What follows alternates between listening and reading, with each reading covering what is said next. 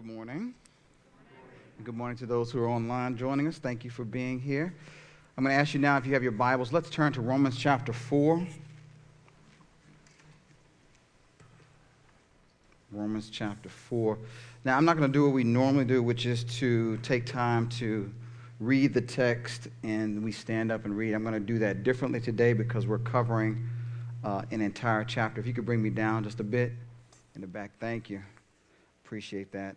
So we will cover the text in its entirety as we work our way through the sermon. So I'm not going to ask you to stand today, but please keep your Bibles open as I will reference the text after we read at different points, and I want you to be able to look at the Bible and see what God's Word says for yourself.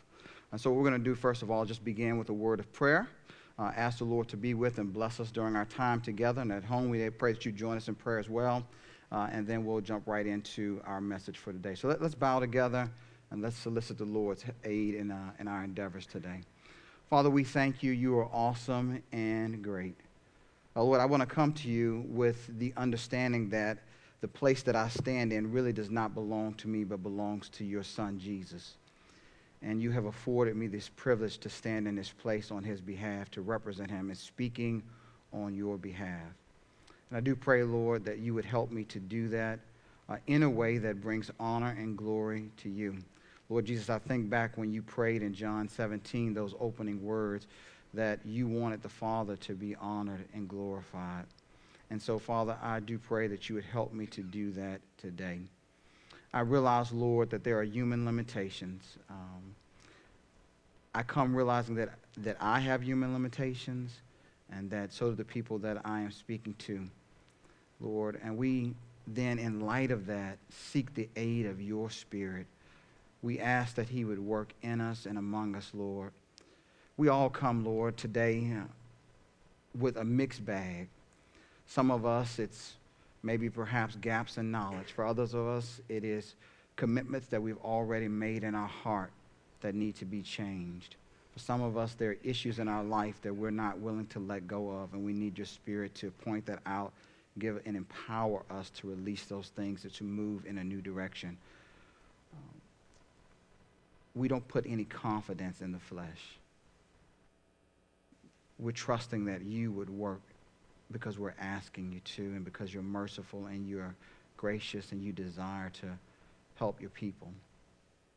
And so, Lord, if there's anything that would keep you from working among us, that would separate us from you, that we've left unconfessed or not dealt with, we ask that you would pardon us right now.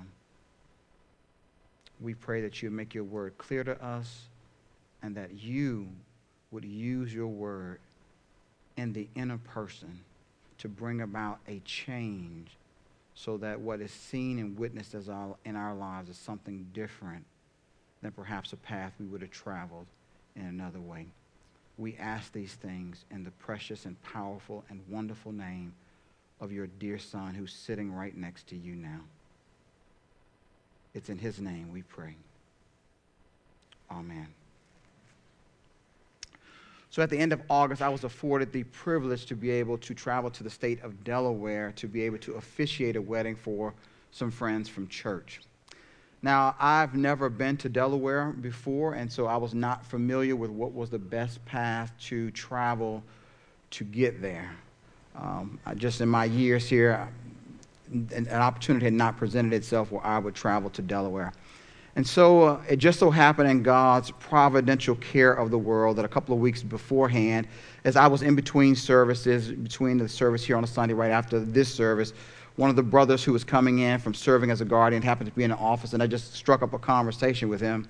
And in the process of having this conversation, I was sharing with him what was going on. I was preparing for this wedding and getting ready for that and getting ready to head down, but I was unfamiliar with the best way to go. And it just so happens that he had been that way and to that location a number of times before. And so he took time to tell me about the best path to take. And then he took time, he took a sheet of paper, and he wrote down the instructions that I was to follow so that I could get to the destination that he had just described to me.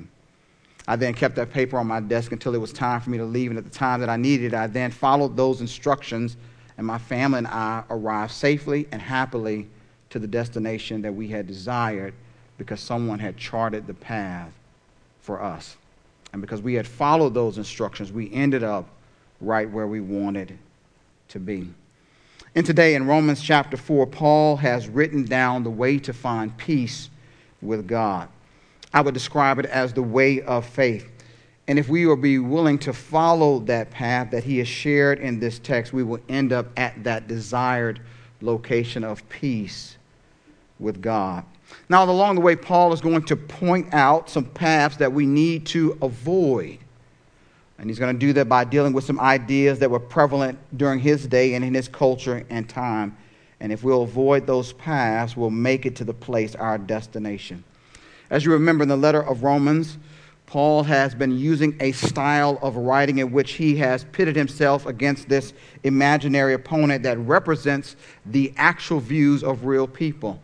There are various ideas about who he's dealing with, and perhaps it is some of those who are actually present in the church in Rome, in light of the entirety and the context of the letter of Romans.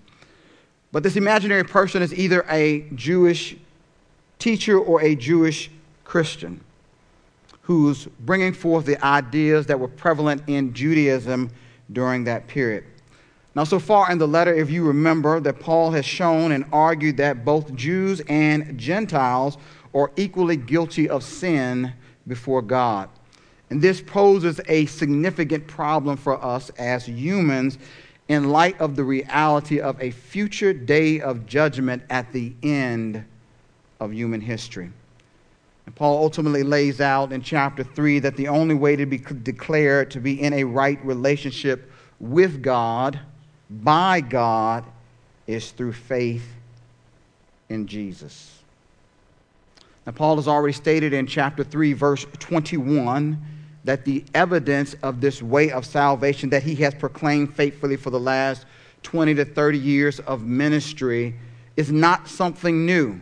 It is something firmly rooted in God's revelation as he appeals to the law and the prophets. And he's going to offer proof of that in Romans chapter 4. As we'll see, Paul is going to draw upon key moments in the life of a revered figure in Judaism, which is Abraham, to illustrate and to argue this way of faith. I'm going to divide the text into 5 segments as Paul discusses this way of faith. And what you're going to notice is that there are 2 reoccurring themes that continue to surface throughout the variety of the text as we move through it. One is this concept of being justified or declared right or put in the right by God through faith. And the second theme that runs through the entirety of the text is that this idea that the Gentiles, those who are not of the biological family of Abraham, are included into the people of God equally with the Jews. And by doing this, Paul is going to ultimately bring out more details about the concepts and ideas that he's already raised in the previous chapter. And so my hope today is simply, like Google, to map out the course for you of what faith looks like as you travel it along the way. So let's jump right in. Here's my first idea of how we're going to look at the text. The way of faith leads to a right relationship with God. The way of faith leads to a right relationship with God. Let's look at verses 1 through 8 of chapter 4 together. What then shall we say? Shall we say was gained by Abraham, our forefather, according to the flesh? For if Abraham was justified by works, he has something to boast about, but not before God. For what does the Scripture say? Abraham believed God, and it was counted to him as righteousness. Now to the one who works, his wages are not counted as a gift, but as his due. And to the one who does not work, but believes in him who justifies the ungodly, his faith is counted as righteousness.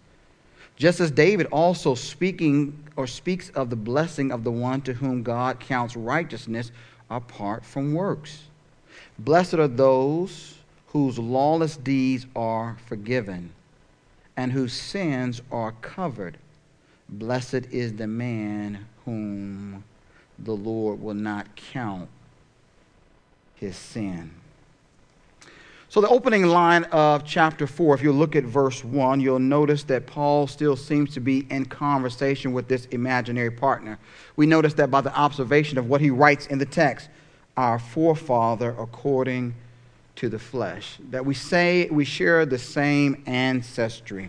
And so he's still in conversation with this particular dialogue partner. Now, Abraham was held up by the Jews of his day from some of the writings that we have that have been preserved through time as a model of faithful obedience to God. It might be the same way today some of us might hold up Tom Brady when we talk about who's a great quarterback, or LeBron James when we talk about who is a great basketball player. Some of the writings that we have that have been preserved even say that Abraham received this righteousness because of his obedience to God when he was tested. Here, referencing what we see in Genesis chapter 22. Dr. Andrew Doss put it this way. He said, Second Temple Jews were concerned not only with ethnic identity and adherence to boundary markers, things like keeping the Sabbath, circumcision, but also with concrete, rigorous obedience to the law as a whole. Now, if you notice in the text what Paul does is he starts off accepting this view that was common in his culture as it deals with Abraham, but he points out the conclusion of what this would mean if their view was to be accepted. If Abraham, as was being asserted during his day by many other writings, then it would mean that Abraham's righteousness came because of his obedience to God. And then he goes on to say that if that were true, then Abraham would have a reason to boast. That is, to speak about his human achievement. But if you notice at the end of verse 2, Paul begins quickly to counter this idea as he takes his readers back to the Bible to read what the text actually said. Here he quotes from Genesis chapter 15 and verse 6, and then he follows it up with an illustration from the commercial sector of his day. And I think he uses an illustration that we can all understand. Let me try to illustrate it with something that happened in my own life. So it was either about a year or 2 years ago that my refrigerator at home started to malfunction. And unfortunately, I am not like the other pastors on our staff. All of our other pastors are handyman. They are gifted. They're mechanically inclined. They can do all kinds of things. They probably could build a house for you if we just took a staff day to do it. But unfortunately, unlike all the other pastors on staff, I'm not like that. So I called GE. And GE was happy to receive my call. And they said, we have someone who has the skills and the ability to fix your problem. And so a few hours later, a gentleman arrived in a GE truck at my home, made his way into my home and checked out my problem. Said, I'll be back in a week with the parts. And so a week passed and he came back with the parts. And then after that, he went in and pulled out my refrigerator from the wall and began his work. And a few hours later, everything that was wrong with the refrigerator was resolved. I would like to tell you that out of the kindness of his heart, he simply smiled, waved, and left. It didn't happen. He went into his bag of tricks, and out of his bag, he pulled a small machine. And that small machine said, payment required. I then pulled out of my wallet a card, and I used that card to tap against his little machine, for which it accepted the method of payment. And then to show that I had paid, he printed out a little receipt for me, and he put it in my hands. And then he headed off about his business. You know what was missing? There was no gratitude in the sense of like, hey, brother, I really appreciate that you would pay me. I'm so glad that you gave me this money. I know you didn't have to do it, but you did it anyway. And I'm grateful for that. No, that wasn't his attitude. His attitude was, I have just done work for you, And the obligation or the agreement that we made was that when I finished my work, you owed me something. And that was in the form of money. And if I did not pay him, if I had asked him to leave my house, there probably would have been some litigation that would have happened and put me in a legal situation until I had resolved the issue because something was owed because something had been done. I'm sure you feel the same way about your check when you get it. You probably don't call your employer and say to your employer, oh, thank you so much for letting me work this week and have some money. No, you said, I worked this week, and where's my check? And if your check didn't show up in your account, you would complain. You would go visit your boss. Y'all would have a conference. And if they didn't resolve it then, you would call your lawyer up and say, somebody's done something wrong because they owe to me based on what I've done. But the same is not true of a gift. Gifts are given without any work required. And as Paul explains in verse 5, God decides to gift his righteousness to anyone, Jew or Gentile, that will rely on him by trust instead of relying upon his or her human efforts.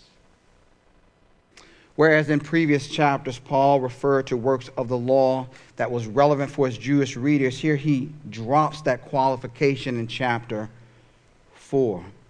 Instead, he uses a more general term, just works. Now, some scholars believe that what Paul is doing here is simply using a shorthand for his concept that he's already raised. But I think Dr. Moo has a good point here. Abraham lived long before the law, and it seems that Paul might be wanting to avoid an anachronism here. So Dr. Moo, in light of this, defines work in this way as Paul uses it in this section of Romans. The works are then broadly those things a person does in obedience to God or whatever law one has access to. As Paul has already stated, this idea of being justified by faith in God finds its support in the law and the prophets. And Abraham proved how the law supports Paul's message. But then Paul then draws upon David as an example by using Psalm 32 to illustrate how the law also supports this message that he claims. And by quoting from Psalm 32, we find out more about this concept of what Paul has in mind when we're talking about this idea of being declared or receiving righteousness from God by faith. If you notice what he says in the text, it then includes a concept or an idea of God not counting or crediting sin to one's account in his divine ledger. And this ultimately equals this idea or concept of the forgiveness of sin. See, there were some in Paul's day who believed that in heaven, God kept a ledger, and in his ledger, he had an account for every human life to which things could be credited or debited based on the actions of humans. But Paul's main point here is this. Abraham didn't work. Instead, he believed. It was his faith, not his works, that caused righteousness to be credited to his account. Dr. Moo goes on after a comparative analysis with other Old Testament texts to say God graciously viewed Abraham's faith as having in itself fulfilled all that God expected of Abraham in order to be in the right before him. See, Abraham couldn't boast because it was not based on his works. It was based on faith, and thus it was not due to him as something owed, but simply God in his grace acting towards Abraham. I believe this ought to give us pause today to consider our own lives, especially for those who have been around and in the church for a number of years. I would say if the reason why you're motivated to church service, perhaps like the idea of serving in children's ministry, or community service, perhaps like the idea of taking care of or ministering to the homeless, even though those things are good things and you ought to do those things, but if in your heart, at the deepest level, which you only know, if the reason that you're motivated to do those things ultimately is because you believe in your heart that if you continue to do these kind of things, you're hoping that in God's heavenly ledger, he will continue to accrue to your account good works, and at the end of the day, declare you righteous because of what you've done, then I have some sad news for you. It's not going to work out the way you think. The problem is that the sin remains in your ledger in God's heavenly account, and your good works won't remove them. They won't be enough. And so what the Bible says, what Paul says, and what Scripture affirms is what you need from God is grace. And so Paul says, instead, you must follow, as Abraham did, the way of faith. That brings me to my second thing in the text, the second idea I want to raise. The way of faith makes forgiveness available to everyone. The way of faith makes forgiveness available to everyone. Let's look at verses 9 through 12 together. Go back to Romans chapter 4. We'll pick up verse 9. Is this blessing then only for the circumcised or also for the uncircumcised? We say that faith was counted to Abraham as righteousness. How then was it counted to him? Was it before or after he had been circumcised? It was not after, but before he was circumcised. He received the sign of circumcision as a seal of the righteousness he had by faith while he was still uncircumcised. The purpose was to make him the father of all who believe without being circumcised, so that righteousness would be counted to them as well, and to make him the father of the circumcised who are not merely circumcised, but who also walk in the footsteps of faith that our father Abraham had before he was circumcised. Paul now picks up the language of Psalms 32, this language of blessing that David has already laid out in Psalm 32, referring here, of course, the blessing being the forgiveness of sins, God not crediting to one's account sins, but covering or not putting it on your account in his heavenly ledger. And he goes on to ask this question: is this blessing of God not putting on your account the sins that you've committed, is it only for one group, or is it for both groups? Now, circumcision in its day, as Paul's day, had a variety and a host of complex ideas that had been attached over time to it. We won't get into all that. And it had a variety of meanings. I won't go into all those different things. But one key thing that it did do was to distinguish for the Jews who was part of this covenant community called Israel, the descendants of Abraham, and those who were outside the family, who were referred to by the title of the nations or the Gentiles. And what Paul seems to be doing here in the text is he's combating this idea that some had asserted that circumcision was necessary to benefit from the blessing that belonged to Abraham and his descendants. See, some were holding the concept or idea that in order to receive this blessing, you had to be part of the family. This was a family blessing, and if you weren't in the family, then you couldn't enjoy this blessing. And the way for you to be in the family was to be circumcised as a male to show that you had joined the covenant community. In the text, in contrast, what Paul does is he looks at the chronological order of events as they are laid out by Moses in Abraham's life. Paul is simply exegeting the text. Abraham received the blessing of his faith, that is, to be counted as righteous, years before he was circumcised. That is, Genesis 15 precedes Genesis 17 by several years. And unlike others in his day, Paul said the circumcision was simply a way to remind and to confirm to Abraham what he already possessed by faith. And God did it this way so that Abraham could become the spiritual parent of the Gentiles without the need of circumcision and also of the Jews. Now we become spiritual heirs of Abraham by faith, Paul says, and not by means of circumcision. Dr. Craig Keener says this: people spoke about ethnic and spiritual ancestry. Spiritual ancestors were those in whose ways one walked. For example, those who imitated or you imitated as if they were your parents.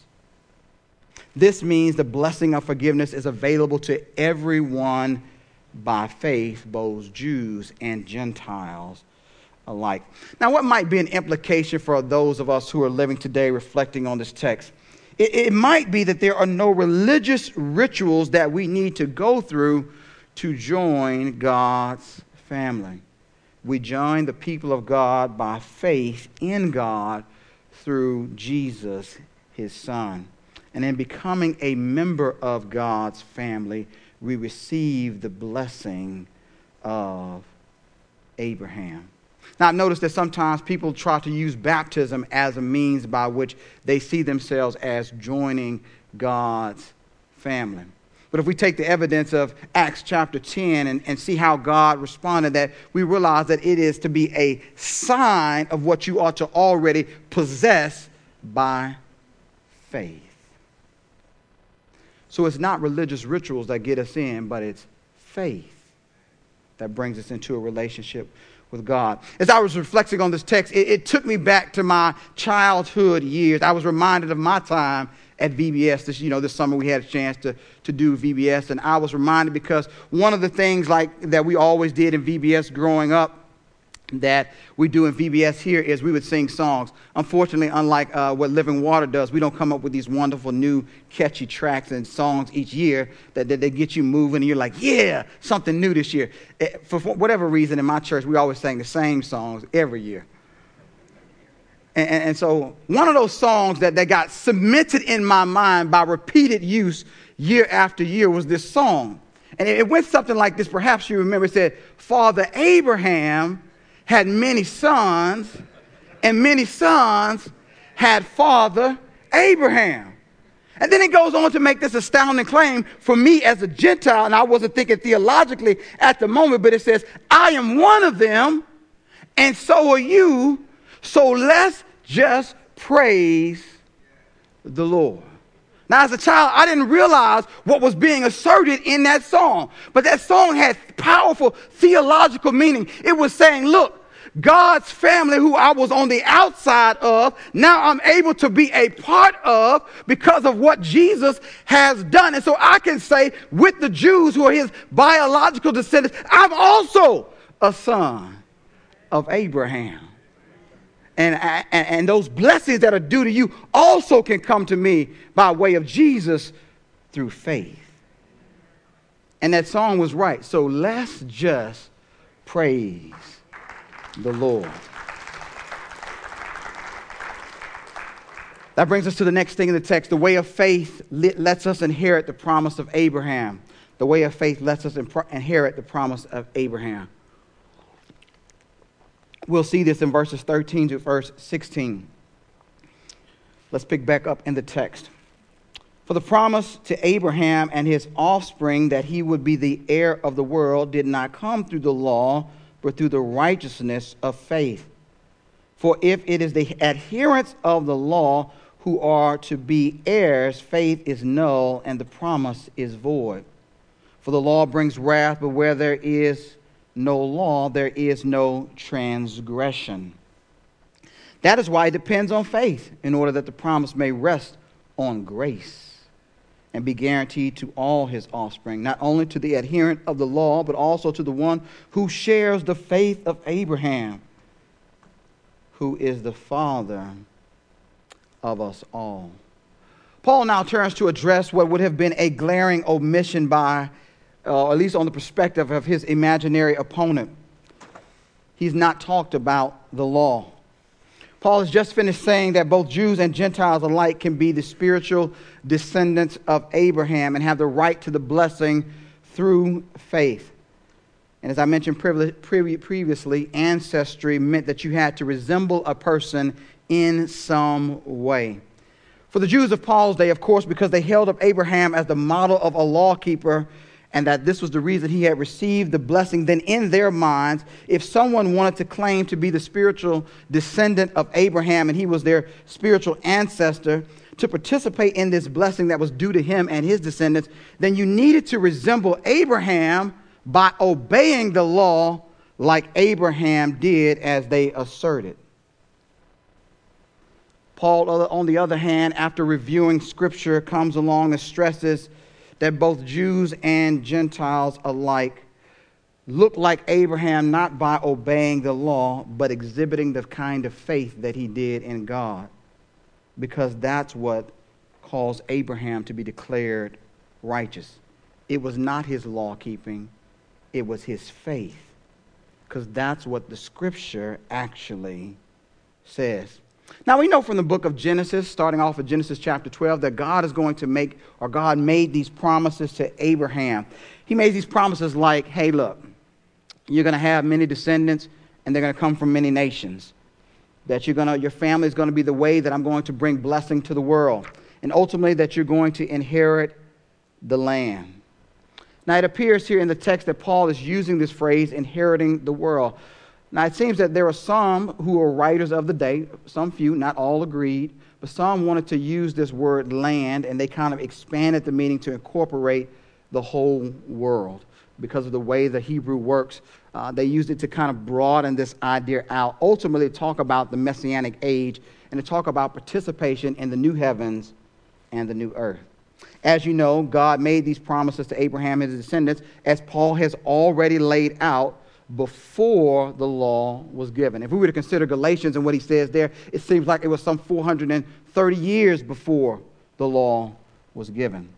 And Paul goes on to argue that if the promises that God gave had to be obtained through law keeping, then Abraham would have no spiritual descendants, because as the point he's already made clear in the previous chapters, everyone, Jew and Gentile alike, are all guilty of sin. See, no one other than Jesus has kept the law. And Paul then argues that instead, the law doesn't bring promise. What it actually brings is wrath. Why does it bring wrath? Because it points out that we are sinners. And notice the word that he uses at the end of the text. He changes to a specific type of sin here because he's getting at a point: transgression. Now, transgression is of the category of sin, but it's a specific type of sin. It's sin in this way. The sin of the transgression is the idea that you have gone over some limit or boundary that you shouldn't have gone over. So what the law does is it sets up boundaries that says, don't live this way, live this way. So when you sin now, the difference is you have knowledge of what you're not to do, and so you become all the more accountable because you transgress, go over the boundary of the law with full knowledge that what you're doing is wrong. And as a result, because you transgress with more knowledge, you bring more wrath upon yourself. So Paul says, in light of this, God acts in grace. In his kindness, he decided that inheriting the promise would be based on the human side, on faith, so that everything would rest upon his grace. I like the way Dr. Keim defines it. He says, grace is a manner of acting apart from any condition or merit. God set up the system so that all you had to do was trust in what he had promised and done, so that he could act toward you and I freely and do for us what we could not earn if we tried. And by doing it this way, God ensured that there would be humans from both Jews and Gentiles who would inherit the promise, because otherwise, if it had been by law, none would ever get it. That brings me to my next point in the text. The way of faith causes us to trust God despite our circumstances. The way of God causes us to trust God despite our circumstances. Let's go back to the text. We'll pick up here at verse 17 and go through verse 22. As it is written, I have made you the father of many nations. In the presence of God in whom he believed, who gives life to the dead and calls into existence the things that do not exist. In hope he believed against hope that he should become the father of many nations. And as he had been told, so shall your offspring be. He did not weaken in faith when he considered his own body, which was as good as dead, since he was about 100 years old. And when he considered the barrenness of Sarah's womb, no distrust made him waver concerning the promise of God. But he grew strong in his faith as he gave glory to God, fully convinced that God was able to do what he had promised. That is why his faith was counted to him as righteousness. Now, I like the way two professors talk about faith here, and I want to share with you what they said. Dr. Ben Witherspoon put it this way. He says, faith is strong precisely because it looks solely to God and does not depend on human possibilities. It is not that faith ignores or denies historical realities.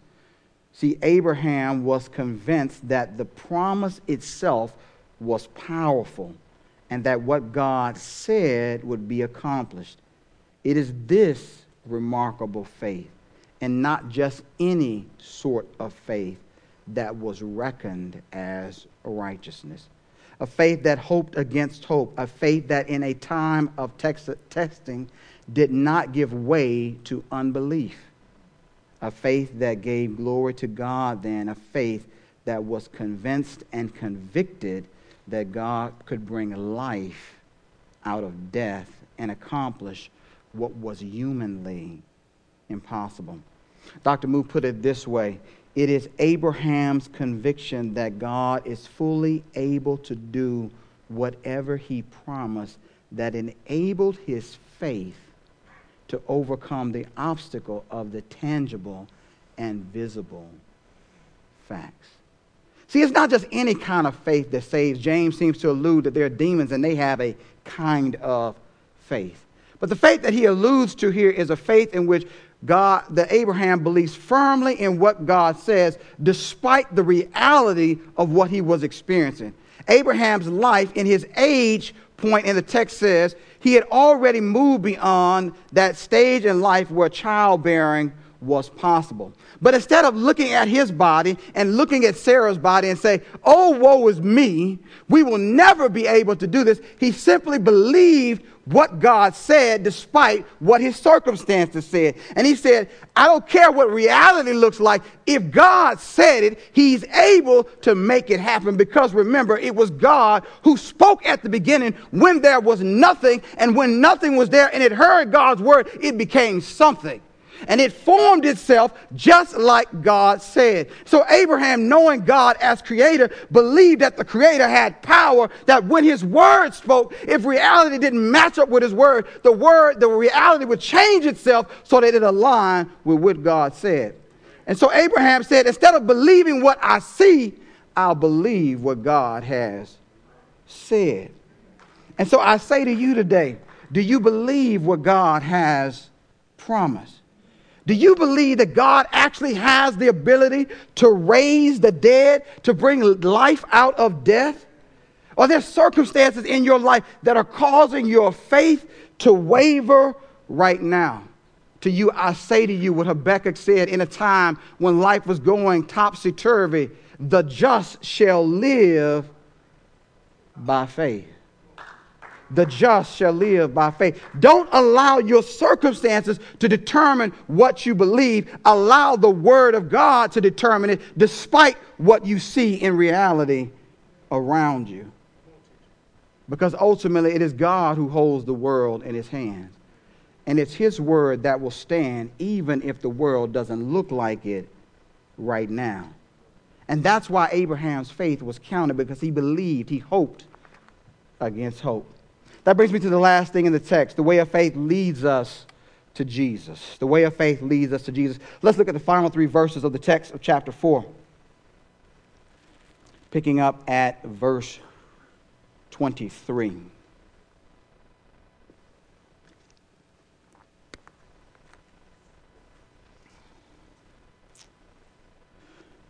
But the words, it was counted to him, were not written for his sake alone, but for ours also. It will be counted to us who believe in him, who raised from the dead Jesus our Lord, who was delivered up for our trespasses and raised for our justification. Paul wanted those believers, whether Jew or Gentile, in Rome, as well as us who he didn't even know would live so many years later, that God had these things about Abraham and all these things in Scripture recorded for our benefit. This is not simply a theological, historical book in which we read and we walk away and say, oh, those are some nice facts. So glad I was able to learn a little bit more information about the world. No, God intends for his people to live according to what he has taken time to reveal to us. See, God wants us to have faith in him by believing in his Son, Jesus Christ, whom, as the text says, as Paul said, was delivered by God over for our law breaking, our transgressing of the law, and he was raised for our justification. Now, you remember in Jesus' life, he had declared himself to be the Messiah, but some of the Jewish leaders denied this, and they plotted against him, and ultimately their plan was executed, and he was executed as a result. But God overturned their declaration and proved them to be in the wrong and Jesus to be in the right. And in that moment, he was justified, declared to be right before God, and they were in the wrong before God's sight. And what Paul says is because of our union with Christ, we share in what is true of Christ becomes true of us. And thus we become justified because we share in his justification. But because of the way Paul lays this out, and there's some argument between scholars of what direction Paul is looking, but most think this is forward looking, that Paul also may be hinting at what he's going to bring out in chapter 5, which is this idea that we will also be justified before all of humanity on the day of our resurrection, just like Christ. Because on that day, it will become clear that our faith in God was right and that we're in a right relationship with God when we're raised and put in the same kind of body as Jesus' glorified body.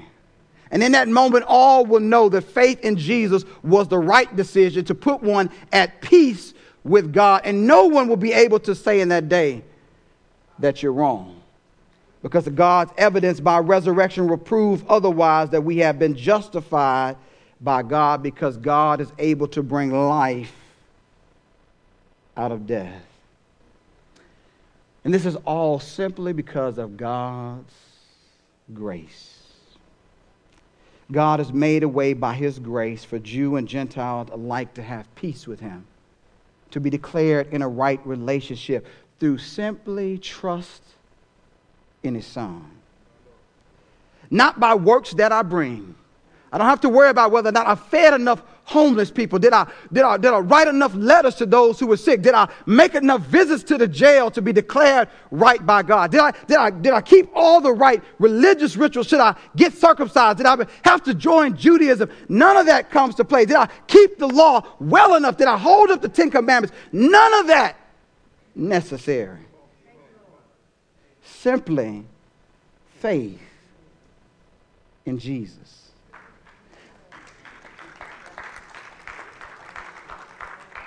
I believe the old hymn, Rock of Ages, in its second stanza sums it up well.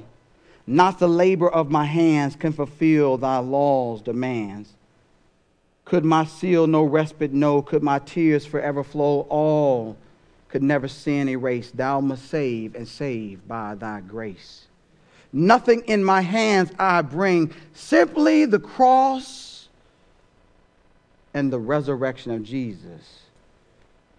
To that I cling. Brothers and sisters, the way is faith through Jesus. Not works, not circumcision, not law. Just Jesus. Let's pray. Father, we thank you for the truth of your word, and we thank you that you have worked out a way that we could have peace with you. We thank you that you didn't leave it upon our human effort, because if it had been based on our human effort to keep some religious rituals, to abide by every statute of the law, to produce some good works, we would never do enough. We would never be faithful enough. We would never keep every ritual precisely enough. We thank you that it sheerly rests upon your grace and through faith alone, in Jesus alone. And we praise you that it is your way that you set it up so we could have peace. And we give you the glory and the honor. In his name we pray. Amen. Would you stand with us? We're going to sing a final song, and then we'll dismiss you and let you be about your day.